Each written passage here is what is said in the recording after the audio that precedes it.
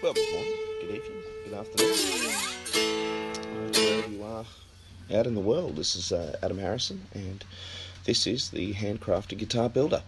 Today I'm going to be talking with Tom's Flippin' Guitars, otherwise known as Guitarman. Just got him beeping there on hold at the moment. Just before I start the interview, I suppose, just wanted to thank everybody who's been continuing to listen and joining the group and signing up for the podcasts. Very big thanks. It's been a bit of a transition for me, and even today it's a little bit of a metaphor because I'm sitting here in the only free place I've got in the house to do the podcast, and weather has decided to throw a thunderstorm at me. So we'll see how we go. Hopefully things will be okay. Thanks again, and I hope you enjoy the interview. All right. Well, we're back, and we are here with. Now I'm gonna have to get this right because I know you is the Guitarman, and I know you as Tom's Flippin' Guitars. But what's your actual name? My name's Tom Holben. I'm from Tiffin, Ohio, here in the U.S. There's a couple of podcasts actually that I listen to. I think based out of Ohio. I think the Guitar Knobs is out of Ohio, isn't it? Yeah, like Todd Novak and Jared Brandon. That's it. Yeah. No, I love that show. I think I found that show probably about 2 months ago or something like that, and I've just been listening to all the back episodes, and there's been some really, really good ones. I'm jumping, so this is I feel sorry for Tom because every time I speak to people and organise the podcast, I give a list of questions and then I just go off on a tangent. So if I do that, say shut up and get back on topic. You're fine, man. I do that with my teaching as well. My kids sometimes they look at me with a blank look on their face, and I realise I've gone off topic. So right, yeah. All right. Well, apologies, but we've had some small technical difficulties here. But everything stopped recording. Let's go back. Let's go back, Tom. Tom, where can we find you, mate? Where's the best place to find you? The best place, I post all of my stuff from my Instagram, which is at Guitarman with no A's. It's at GUITRMN. And then that posts directly to my Twitter feed and my Facebook page, which is Tomzflippinguitarshop, spelled Tomz Flippin Guitar Shop. But all that stuff is connected, so I have little work with social media to do as possible. All right, awesome, man, awesome. And I must say a big thank you. So we're going back. We're kind of doubling up, guys. Everybody who's listening, we've kind of had a bit of a conversation. It was we're just going back. We're going to catch up a little bit. A big thank you to you too, mate, because at the end of the day, this is we initially were called the Cigar Box Guitar Builder Podcast.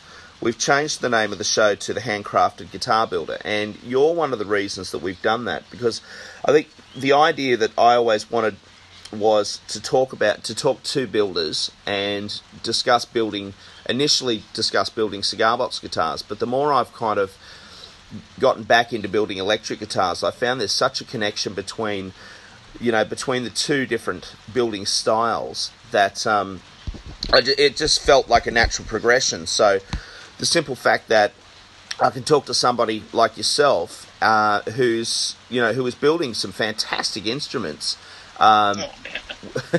We can see some great connections. So, what do we want to know at the moment? I suppose what have you got on the bench at the moment?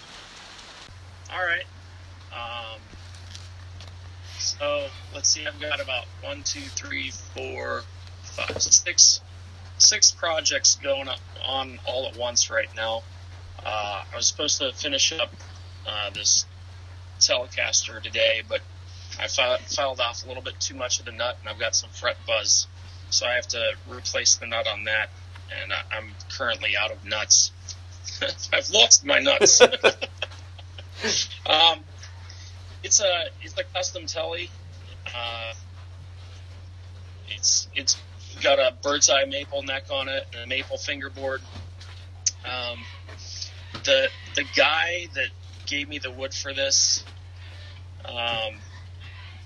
he's had a farm now for several decades in his family, and his grandpa cut down a couple of ash trees, and had the horses haul them up to the barn, and his grandpa milled them by hand and stored them in his barn since like 1980. So there's about 55 board foot of ash just sitting around waiting to be used, and I needed some more wood, and he knew that I was building. So basically what I'm doing is I'm building this guitar for him in exchange for the wood. So it's pretty cool. It's got a pickguard on it that is actually his grandpa's old license plate from one of the farm vehicles, and I'm using that as the pickguard on it. And Jared Brandon of Brandon Wound Pickups here in Columbus, Ohio, he custom wound the pickups for me. So that's what's currently on, and I've got about 5 or 6 more that are just hanging up waiting to be worked on. So now you've got that's cool, man. And I suggest that everyone jump onto your Instagram feed, because there's some absolutely awesome photographs that you're doing to show the progression of the build. Because I know that one of the things that attracted me to your work actually was the use of the number plates, because that's in cigar box guitar building. Using things like that is it's par for the course for cigar box guitar builders. But to see something like that being used on like a Telecaster body, that's actually really interesting. And I think the reason that I found out about you was actually, I think, because you were mentioned on the Luthierist podcast. Yeah. And which must have been a bit of a hoot. Yeah.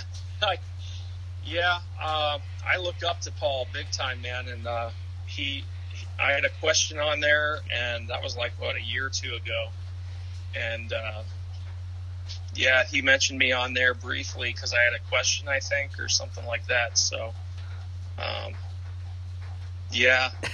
Paul's a great inspiration. Oh, the Luthierist podcast is the reason that I actually do this podcast. It's the very first podcast that I started listening to, and I suppose it was Sully who kind of put me onto it, because I was watching his Guitar Garage, and you remember that little promo he did? He had the headphones in, and he just said, "Oh, I'm listening to the Luthierist podcast." Yeah. And it's funny. It's a small world, isn't it? Really, It's crazy. I don't know what went on there. It's just it's a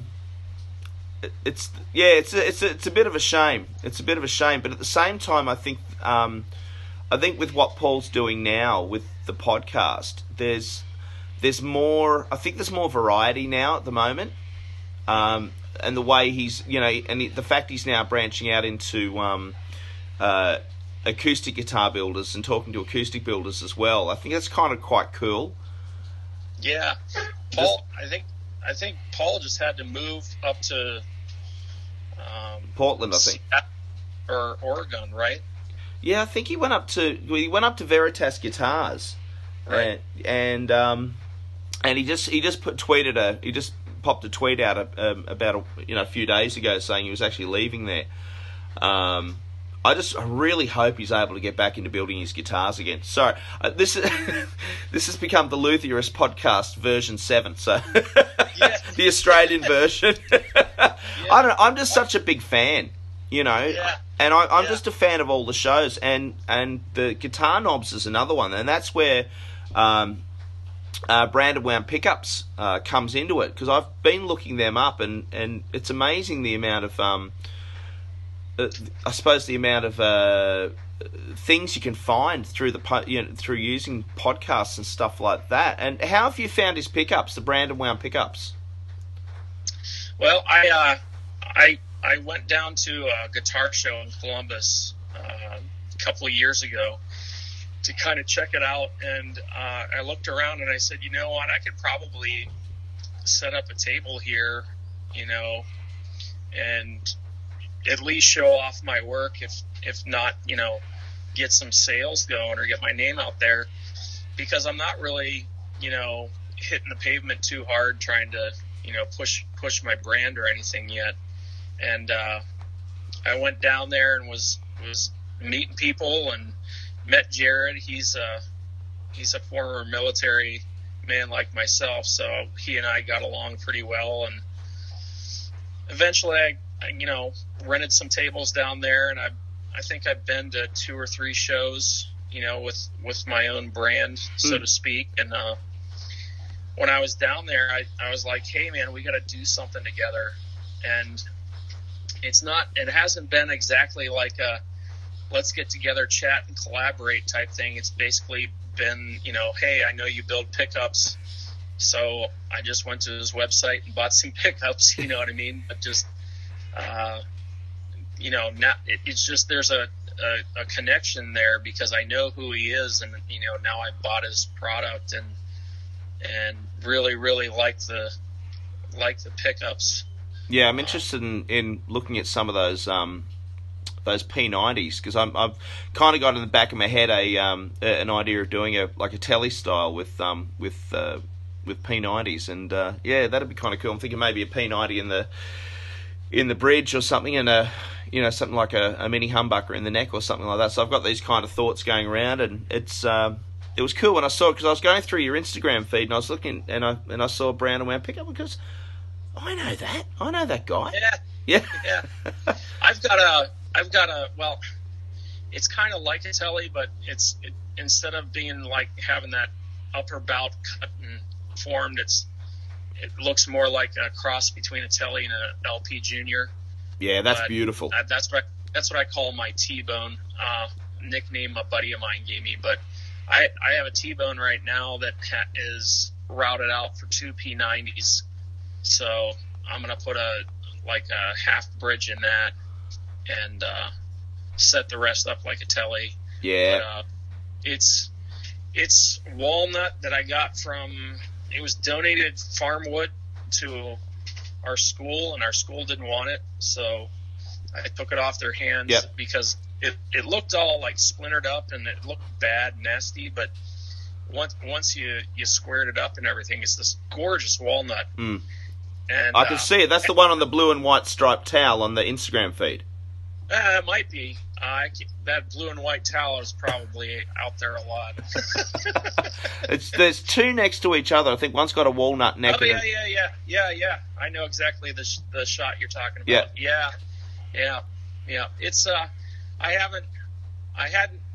I wanted to try to do some binding, and I had some scrap on that leftover ash, and I just cut up some ribbons from that and tried binding, and now it's bound with natural wood. So it came out okay. You can see some seams, you know what I mean? But it's a start.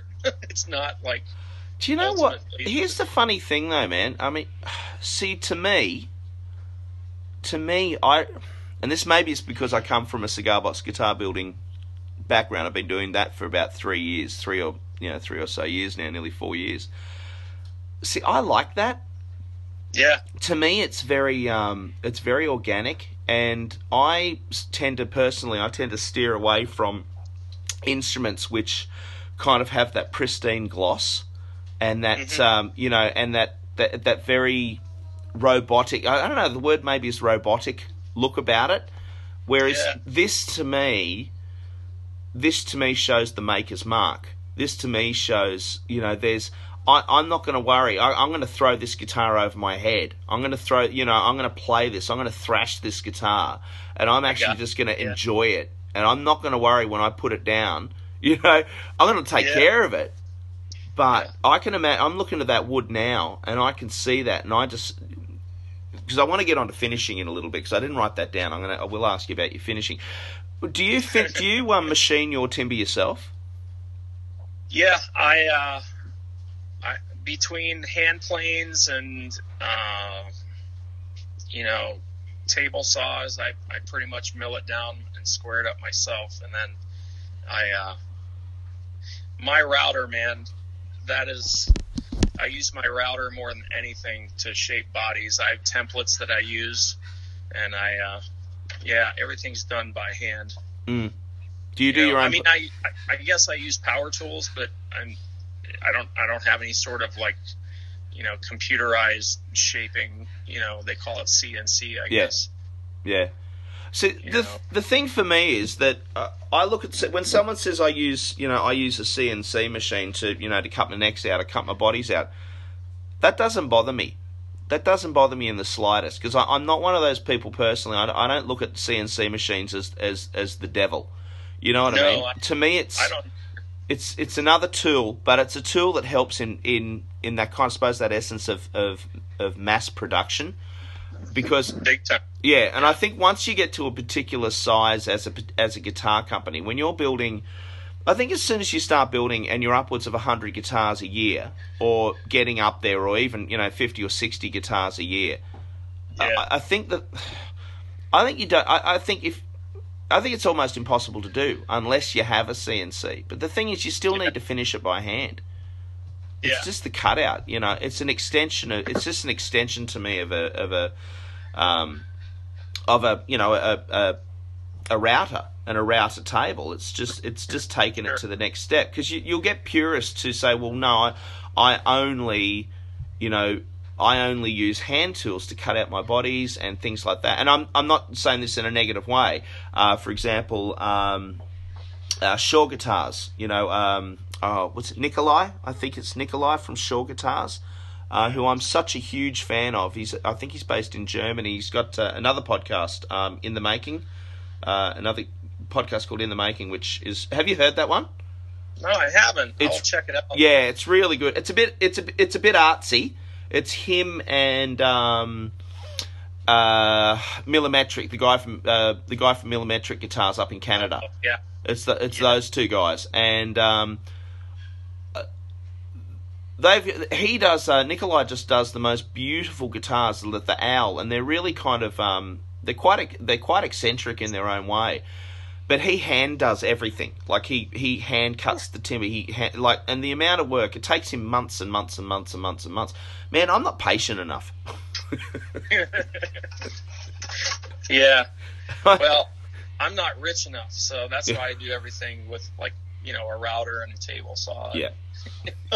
Absolutely. But it doesn't hurt you, mate, I'm telling you, because if I'm looking, your setup, your workshop itself, is that enclosed? Yeah, it's my basement in my house. So I can see the brick walls, concrete floors or dirt floors.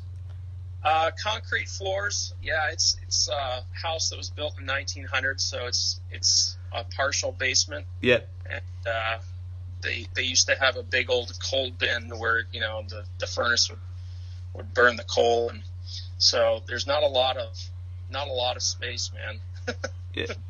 I've never measured it, but it's not real big, but yeah, it's enough for what I want to use it for. Well, you one up on me, mate, because I've got a hole under the house. I'm sitting under the house at the moment, and I've got the joists above me. It's high though, I'm talking to a bloke at the moment, a good friend I know, and we're talking about completing the concreting, because half of it's concreted, the other half's dirt. So basically, everything has to fit onto the concrete, so I can sweep it up because I don't want to bring termites in and things like that. Mind you, we're up on steel stilts, so it's okay. We're not going to get termites up the steel stilts. But it's a nice setup when you're able to, when you've got that, and it looks good, man. Thanks. It's and you were just saying you've got a coal. What's the coal chute or the coal? Yeah, the coal bin. It's not here anymore, but the whole basement is built like there's this island in the middle where they would, shovel the coal in so that when the furnace would burn in the winter, they could just come down and chuck a bunch of coal in the furnace. Yeah, they would store that. They would store that down here. Yeah, so that's something we don't get in Australia. We don't have anything like that. It never gets cold enough. It's colder than anything right now, man, because we just had about 6 inches of snow. Oh. Which is kind of a bum deal because, like, right when you're ready to finish a guitar, you have to wait for the weather to turn because unless you have a proper setup down here, which I don't, I got to do that outside in the summertime, so...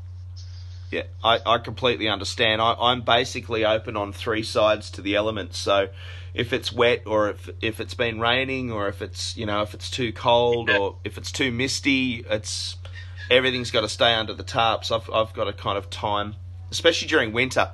Winter's one of the worst because I've got to time it to put oils on because I can't take the oils up into the house for finishing and things like that because it just stinks the house out and.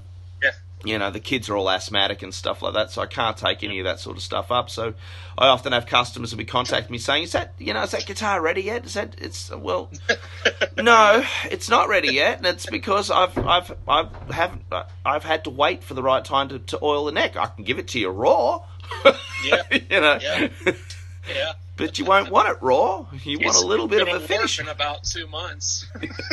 That's it. It's like I've got a turnover at the moment on between 4 and 6 weeks for like my prestige level cigar box guitar because it needs to be finished. It needs it's a cigar box body. It's a reinforced body, so it's kind of like a little mini acoustic with a little frame on the inside of the cigar box But the neck itself as well, it all needs to be sanded right, it all needs to be oiled right, it all needs, and the fretting all needs to be done properly, and all of that can only happen when you've got the right, weather conditions, and it's like, thank God summer's here. Thank God summer's here. I'm gonna pump these things out.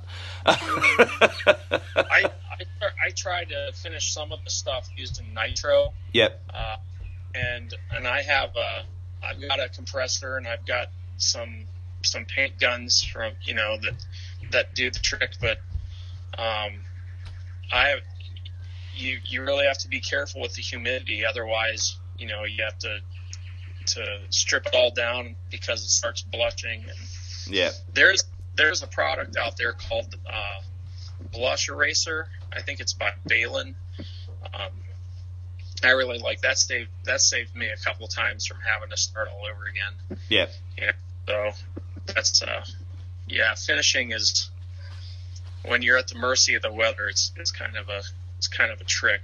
Yeah. I wish I could do it down here, but we have a gas furnace, so if I start spraying, flammable vapors, we might.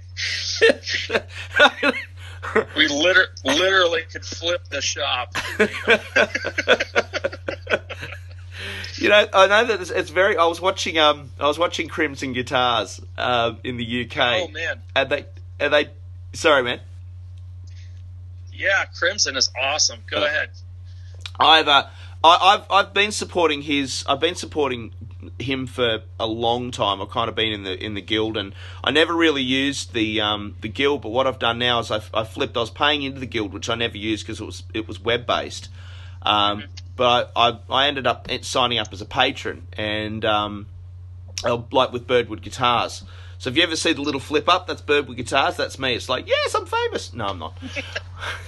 But anyway, as he says, I digress. One of the things that he's done recently was he had that kit guitar and he burnt the Tele kit guitar and he burnt the body. Yeah. And I just had this imagine flow of, that happening in your workshop and using the nitro, and then the next 6 months worth of guitars coming out of Tom's Flipping Guitars for all burnt bodies. Yeah. Yeah, that's just the way that production run went. Yeah. Little history, little story behind that one. Yeah. So I suppose I really want to find out how did you end up getting inspired to build your first guitar? How did you fall into this horrible trap that we can't escape from?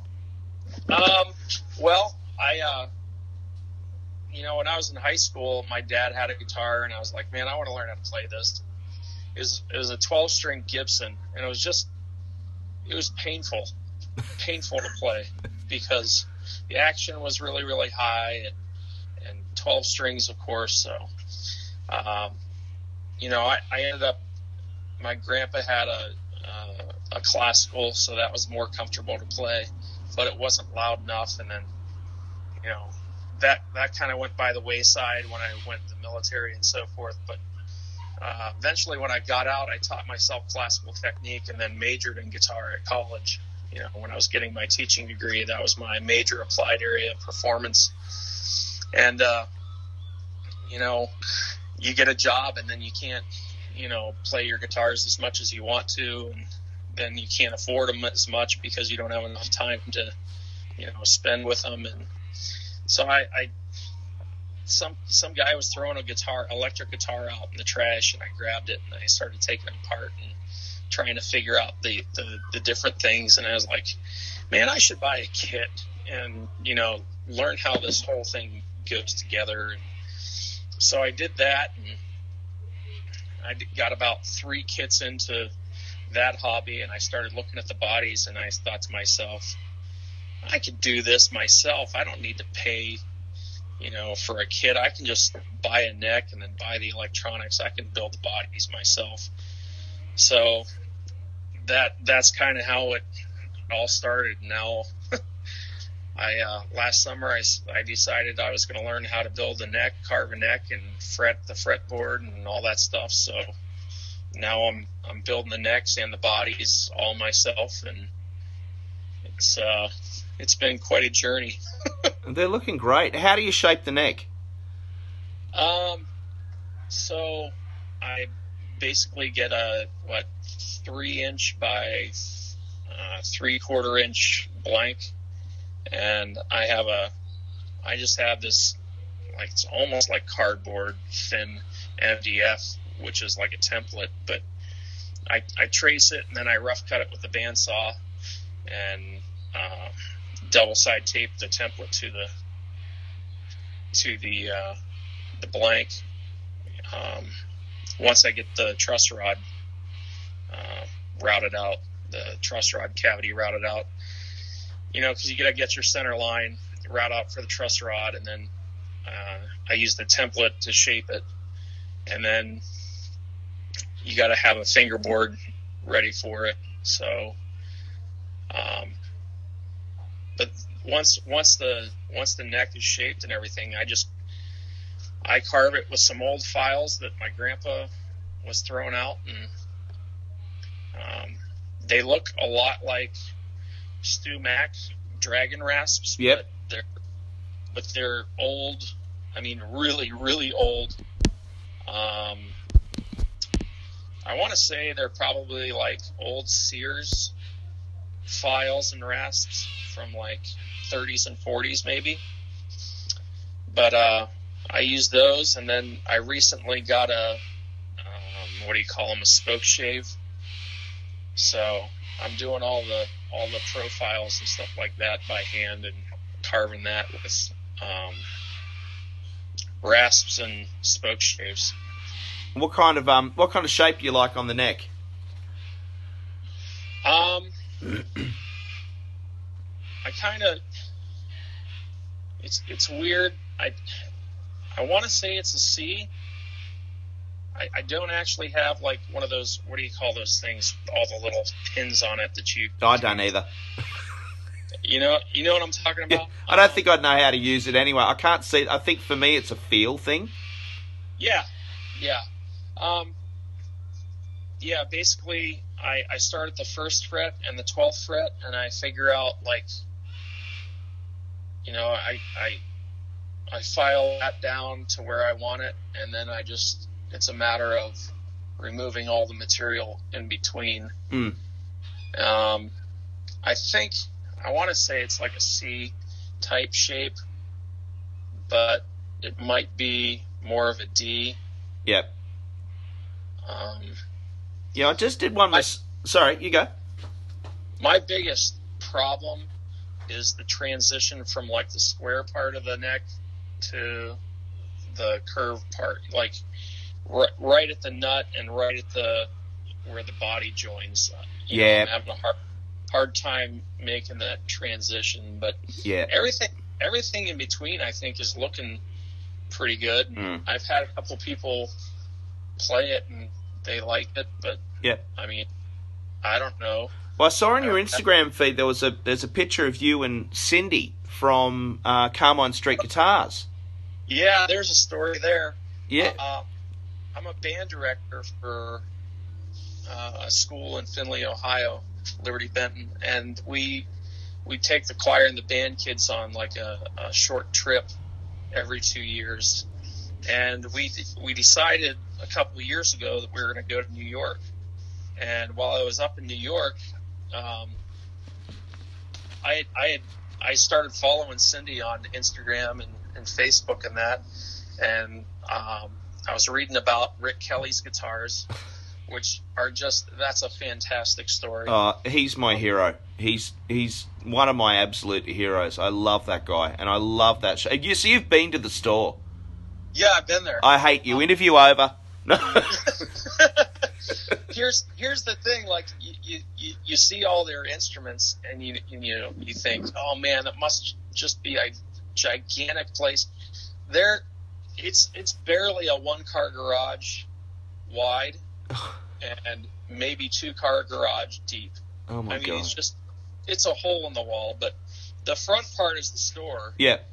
And then the back part is where they have, I'm sure you've seen Cindy's videos that she has on Instagram, but she's Rick Kelly's apprentice, and she's been there for like 5 or 6 years maybe. She's really, really neat. I walked up, the kids had some free time in New York, so I said, well, I'm going to walk up there and I'm going to meet Cindy, I'm going to meet Rick, and so I was messaging her on Instagram, and went up there and hung out for about, I only had 20, 30 minutes to hang out, eat lunch, and get back. But I made a point. I said, man, I got to go up there. Yeah. And Rick has this thing where he shapes the bodies. I don't know if you've seen it. This big wagon wheel type thing. Oh, the pin router?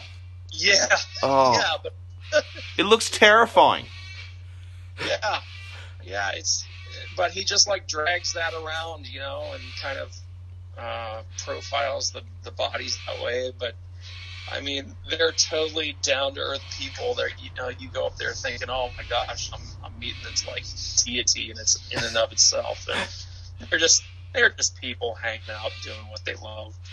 And she's just amazing with that pyrography that she does, with the burning. Oh, I know. Oh. Have you seen the Grateful Dead? I haven't seen that one, but I saw some of the Led Zeppelin stuff that she's been doing lately. It's just incredible. Yeah. And there's a Les Paul that she did, and in all the pyrography mess, there were roses or flowers or something. Yeah. And those are gold. I'll have to take a picture of it or something and send it to you. It's amazing. But yeah, I got to go up and meet them, and that was really, really fantastic. I didn't know what the heck I was doing up there, but man, I was just walking around and on. She took me back to the shop, and they go dumpster diving on a daily basis to get different wood and so forth. I love that. It's just so down to earth. They've seen those videos that they've done of Rick walking around and jumping into the big bins and things like that and pulling out bits of timber. Yeah. I love it. It's just so cool. Well, it's an inspiration for me, because I don't know, part of me is kind of like, I don't need to go out and chop down a tree, wait 20 years for it to dry out, just because it's a specific wood. I want to use stuff that has a story behind it. I want to use some stuff that's already been used for something else. For example, a guy came over a couple weeks ago over Thanksgiving. He's been worship arts leader at this church for 18 years, and they tore the church down to build a new one.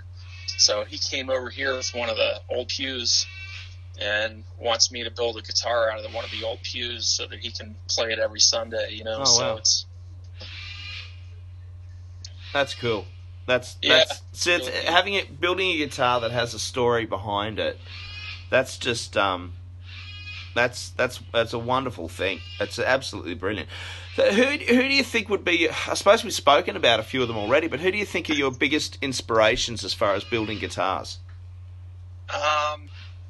Well, Paul Roney is the one that I started listening to his Luthiers podcast when I first started, and he had the basics of how to set up a nut, how to set up action. They talked about that on there, and he had a lot of how-to stuff that they kind of touched upon. And then eventually Sully came along, and I started following his stuff. And he's got Steve and Nikki. I mean, he's got some big names buying his guitars right now, which is awesome. I mean, you saw he's on the cover of Guitar Player. Yeah, I saw that. The guitar, not him, but the guitars on the cover. That's just yeah, incredible. And then I think there may be there's one of our reality shows over here. It's can't remember what it's called, Fast and Loud or something like. It's a car show, but they had a concert down there with Buck Cherry and the guy that bought Sully's guitar, but that it might actually be on TV pretty soon here. Oh, that'd be awesome. Doug Cower, Paul worked for Doug Cower for a while, or with him. Yeah. And I love Cower's stuff. They have that booth where they do UV cure, lacquer and poly stuff, and that's pretty sweet. But Doug's been probably one of my very big inspirations. I remember looking probably it might be 4 or 5 years ago, there was one of the English Guitarist magazine, and they have the 100 great guitars or something like that. And I think they had a yellow Dayliner or one of his guitars, and it was kind of that offset, slightly kind of Jag style guitar. But it had the zigzag, how he does the dot inlays on the neck look like a Z or a Z. Yeah.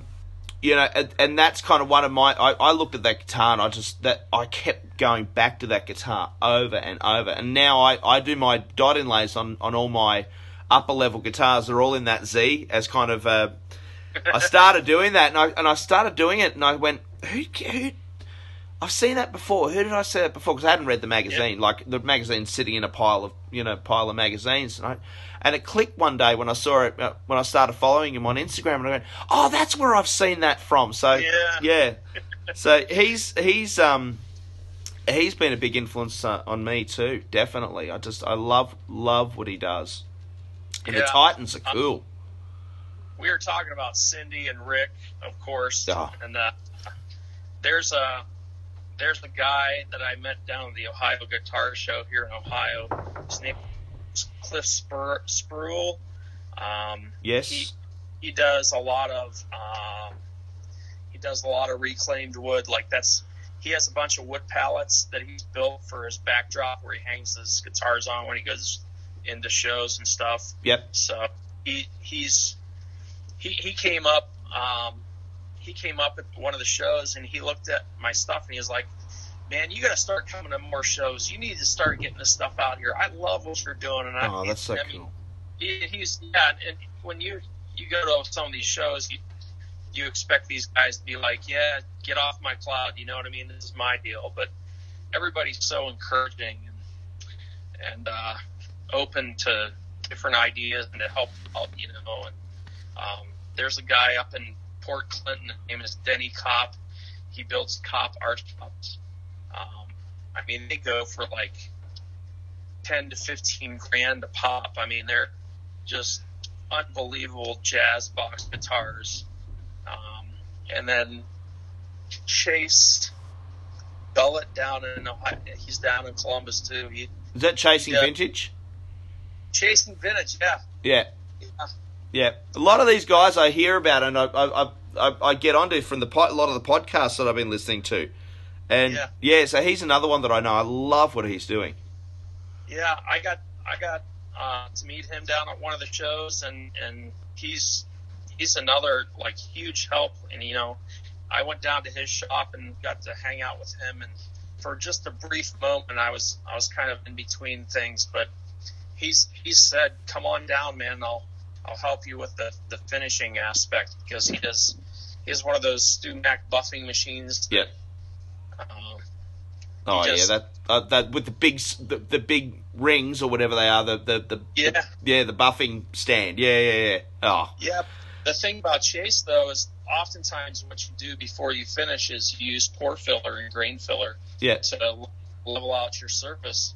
Chase doesn't do that. He puts 23 layers of lacquer on. Yeah. And he waits for that lacquer to build it all up. So I heard that just recently, and I was like, man, that's dedication. That's a lot of patience, man. I totally agree. So, all right, here's one of the big questions, I suppose. Where do you see yourself in 5 years? Probably right here.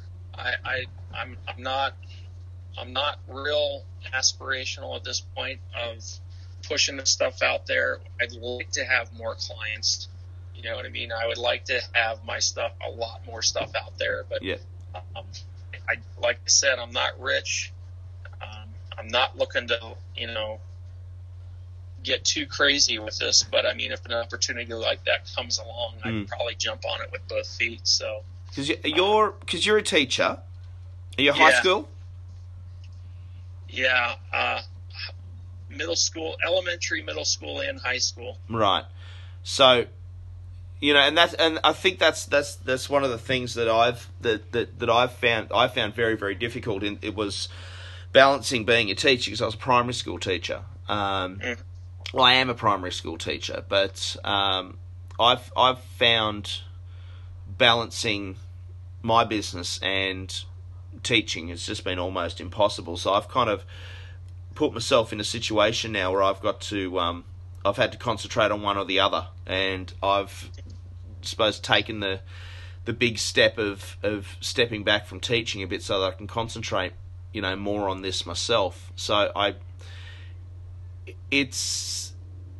think a lot of people don't actually realise when you do these instruments, when you build these instruments, it becomes a part of your blood, and they become a part of you in a way. And I think we're at a stage with our building which is different to the big companies like for example, I think like Chapman and a lot of those companies like that, where like Fender and Gibson, where there's I don't know, it seems to be that you put your blood, sweat and tears into every single guitar. And when I saw that picture on Instagram that you had of the neck, where you had the break up the neck, and that beautiful piece of timber's gone, and it's gut wrenching. It's absolutely gut wrenching when something like that happens. Whereas if it's someone on an assembly line, it's that's no good. Just chuck that and we'll grab the next bit of wood. But with you, it's been found, it's been reclaimed, it's been shaped into a it's hours of work have probably gone into crafting that piece of timber to get it to where it broke. Yeah. And you feel it.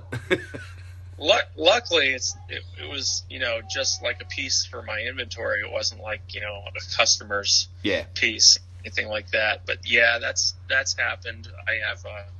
I had a piece I was working on, and it got commissioned last January, and I delivered it in June. Yeah, and that's a pretty good. That's a pretty good turnover on an electric. Well, considering you're a full-time teacher, Yeah. Yes. It's insane. Yes, it is. Like for an electric, I just spent. I mean, I built that Noizu, the Noizu guitar, which is a prototype for the next step going forward, and one of the things I wanted to do was I'm using 30 mil in industrial ply for the bodies, because that's what Tisco and Kawai and all those Japanese companies in the 60s. Most of those companies use that material, and it's incredibly resonant. It's like but you'll have a timber snob look at that and say, huh?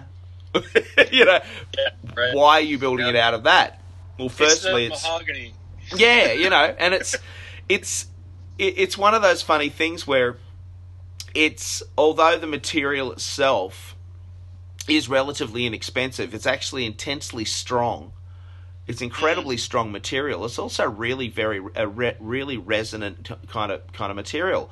But that's what they're going for, isn't it? Well, and that's it. However, the timber that I used on the neck was all Tassie Blackwood, and like it's a real Tasmanian Blackwoods. It's just such a beautiful, beautiful timber, and I find the juxtaposition, that clash of the purely industrial and pragmatic kind of material like ply, and then mixing it in with an absolutely gorgeous timber like Blackwood. I find it hilarious. It's one of those funny things, because there was a couple of young jazz players at a festival I did recently, and they said to me, I said, "What's the timber in the neck?" They loved it. And I do a big chunky neck. This was a prototype, so I did a big chunky baseball neck for me, because I love a really big thick neck, and the kids are looking at it and they go, "Oh, what's the body made of?" And it's like, "It's ply, guys." What?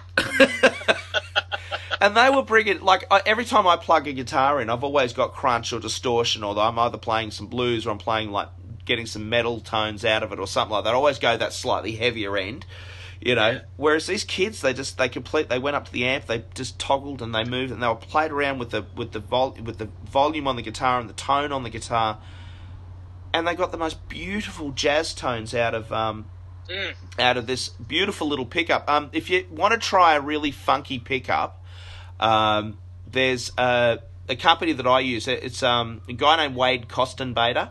I'm trying to chat to Wade. He's a bit shy. He doesn't want to chat on the podcast. I'm trying to get him to come onto the podcast. So big shout out to Wade Kostenbader. He has a company called Victory Pickups, and they're a gold foil reproduction. And there you go. Yeah, and he stamps everything himself. He hand winds everything himself. And they're but to get the tone, like I always have that hard rock and bluesy kind of tone, a little bit of that, that Malcolm Young kind of sound, that AC/DC sound I can get out of it. You can do that type of tone. But then these kids, they played with it and played with the guitar and the volume, and they were getting the most beautiful, chimey, clean bell-like tones out of it. But even with just a little hint of overdrive, just that little, there was that, it was tangible. You could feel it. It was just one of those funny things, and I think definitely if you get a chance, give that a try. All right. Well, I've got my final two questions for you. Yeah. Because we're kind of hitting the time period now. Once again, apologies for the stuff up at the beginning. I do apologise for no worries for the issues there with the recording. I do apologise for that. All right. So here's the two questions. What's your secret weapon? Yeah. Secret weapon. I don't know if I have one, and if I did, it wouldn't be a secret if I told you. Now, remember, this podcast is about sharing ideas. I know. You gave me this question before, and I sat around and I thought about it. And the only thing that I could think of is my router. Yeah. Because that's how I shape it. That's how I get the neck shape. That's how I get the body shape. Everything after that is, sanding. Yeah. But use the router to get your shape of your body. Use your router to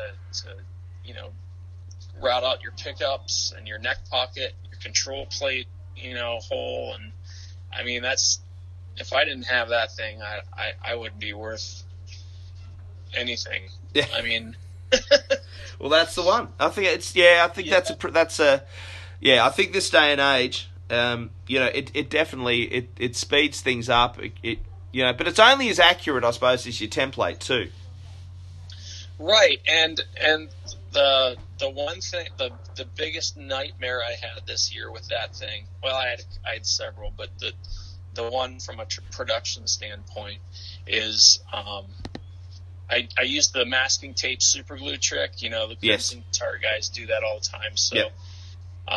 Right before I started using that, I was using this double-sided duct tape that creeps if you're not careful, and it creeped just enough that the router jumped up out of this pickup route and totally tore a hole right into the neck pocket. Oh. And like you said, you put your blood, sweat, and tears into this stuff, yeah. and so I had to totally start this customer's order from scratch, and I was probably 2 months into it. So, it's gut wrenching, isn't it? Well, it was, yeah, it was terrible. Oh. But there's no bodging that up. There's no patching that, is there? Well, I tried. The great thing about that particular fix is you can put a pick guard over top of it. Yes. Yeah, but agreed. Yeah, it was Dave Harms. He's a musician up in Toledo, and he commissioned it in January, and along with another gentleman. So I actually had 2 commissions that I delivered in 6 months' time this past year. But it was nuts, absolutely insane. So that's cool. That's yeah. Cool. So here's the last question, and the thing is, when I ask this last question, I never prep for this last question because I like this one to be a little bit spontaneous. Mm-hmm. What's your top tip for beginners? Top tip for beginners? Yep. Well, I probably should start practicing what I preach, but don't try to nickel and dime on tools. Your tools are your life, and you need those to do a good job. Don't try to use, like for example, nut files. I bought a bunch of cheap files trying to fix a nut earlier on, and I ended up ruining I don't know how many nuts trying to get it right. And I'm finally gonna bite the bullet and spend a bunch of money on some proper nut files, and you don't try to shortcut anything, Yeah. That's my biggest, and like I said, I'm guilty of it. We all try to do something quick and easy, and sometimes it works, sometimes, I think I don't know, man. I think to me it's prioritizing, and sometimes it's prioritizing. At the moment I'm in a similar situation to you because I at the moment I have I've got that 3 set of fret files. The 3 different coloured handles, and they've got the 2 different sizes on both sides. And they work and they're okay, but I know that there's better ones out there. But the better ones I think cost better. Like the better part of upwards of $150, I think, something like that, to land it in Australia with postage and everything from Stu Mac, and it's just it is a bit crazy, the prices and things like that. And I'm looking at $150 at the moment. I'm thinking, well, really with $150 I could get myself like a I'm looking at the moment at getting a what are those jigs? The jigsaw. Oh, what's it called? Like a bandsaw? No, it's got the fine blade that goes up and down, up and down. You can do really fine, intricate, like cutting. Oh, yeah, scroll saw. Yes, I think that's it. Yeah, and so I'm currently looking at doing that, getting one of those. But I know, I think you only ever have a certain amount of money. You know, when you're in this situation, you're not a millionaire, so you've got to pick and choose which tools. And sometimes it's a question of what you need and what you want, and sometimes what you want wins out over what you actually really need. So I think nut files are those things that you need but don't always want, because you want the exciting tools sometimes. Yeah. I ended up scoring the Stumac miter saw with the Japanese saw, and you get the template for the fingerboard. And that thing is awesome. Yeah. You know, but you know, I sit there and I price out fingerboards and I price out lumber for a neck, and I'm like, man, for $16 I can get a fingerboard pre-slotted and pre-cut, and all I have to do is glue it on my neck. Yeah. And to get a fingerboard blank that's not cut, that's not pre-shaped, it's $13. So for an extra $3, I could have saved like $250 with this Japanese fret saw micro box deal. You know what I mean? Well, see, I'm completely self-taught, you know, apart from using the internet and watching what people do and applying that to the way I do things. And one of the things that being a cigar box guitar builder predominantly, like I built a few electric guitars before I got into cigar box guitars, but I just fell in love with cigar box guitars. But one of the things that cigar box guitar builders use, and one of the biggest and the most important tools we actually have, is the T-square. Because the majority of cigar box guitar necks, even up to a 4-string neck, is straight. There's no taper. There's no 42-inch nut up to a 52, you know, or anything like that. There's nothing. It's usually they're 100% straight. So using your fret saw along the T-square to get that 90 degree from the side of the neck, that's something that we all tend to do. And I've applied that using an adjustable. Here, I'm in the workshop at the moment. I got one of these Trojan, these adjustable set squares, where what I do is I run the block up the neck, and then find the angle of the nut, lock that into position, and then I actually saw along that, and it works perfectly. You know, and that's just coming from. That's just a little trick coming from you know, building cigar box guitars. So I approach electric guitar building in a very similar way. I think my methods have kind of blended personally. Yeah. So, you know, it's... I know what you're saying. Mate, I've had a ball. It's been so good talking to you. This is great, man. It's too bad you're not down the road. We can get together and actually do some damage. Well, mate, stay in contact, all right? Because it's the wonderful thing about technology is that it's, you know, obviously it's, you know, people all around the world are able to, you know, to talk and to chat and stay in contact and do that. It's been awesome talking to you, mate. And it's funny, you know, all of the different people that you know. So Tom Holben from Tom's Flippin' Guitars, otherwise known as Guitarman. Thank you so much, mate. It's been awesome talking to you, and thank you for joining me on the Handcrafted Guitar Builder. Well, thank you very much, Adam. I appreciate the invite, and it just blows my mind how we've connected halfway across the globe from one another. This has been a lot of fun, man. Happy days, man. All right, I'll do the sign off, and I'll keep you on the line, mate. I'll just do the sign off. All right. Once again, thank you to Tom Holben from Tom's Flipping Guitars for joining me and us on the Handcrafted Guitar Builder. I keep going to say Cigar Box Guitar Builder podcast, but it's not. It's so if anyone's been confused by the changeover, please, I do apologise. But I think this, you know, by talking to Tom today, this has really solidified in my mind that this was the right move.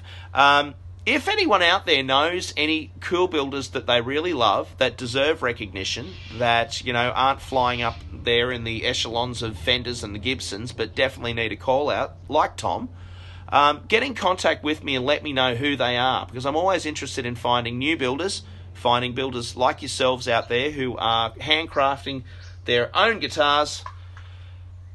Get in contact. You can contact me at a few places. You can contact me, obviously, at Adam Harrison on Instagram.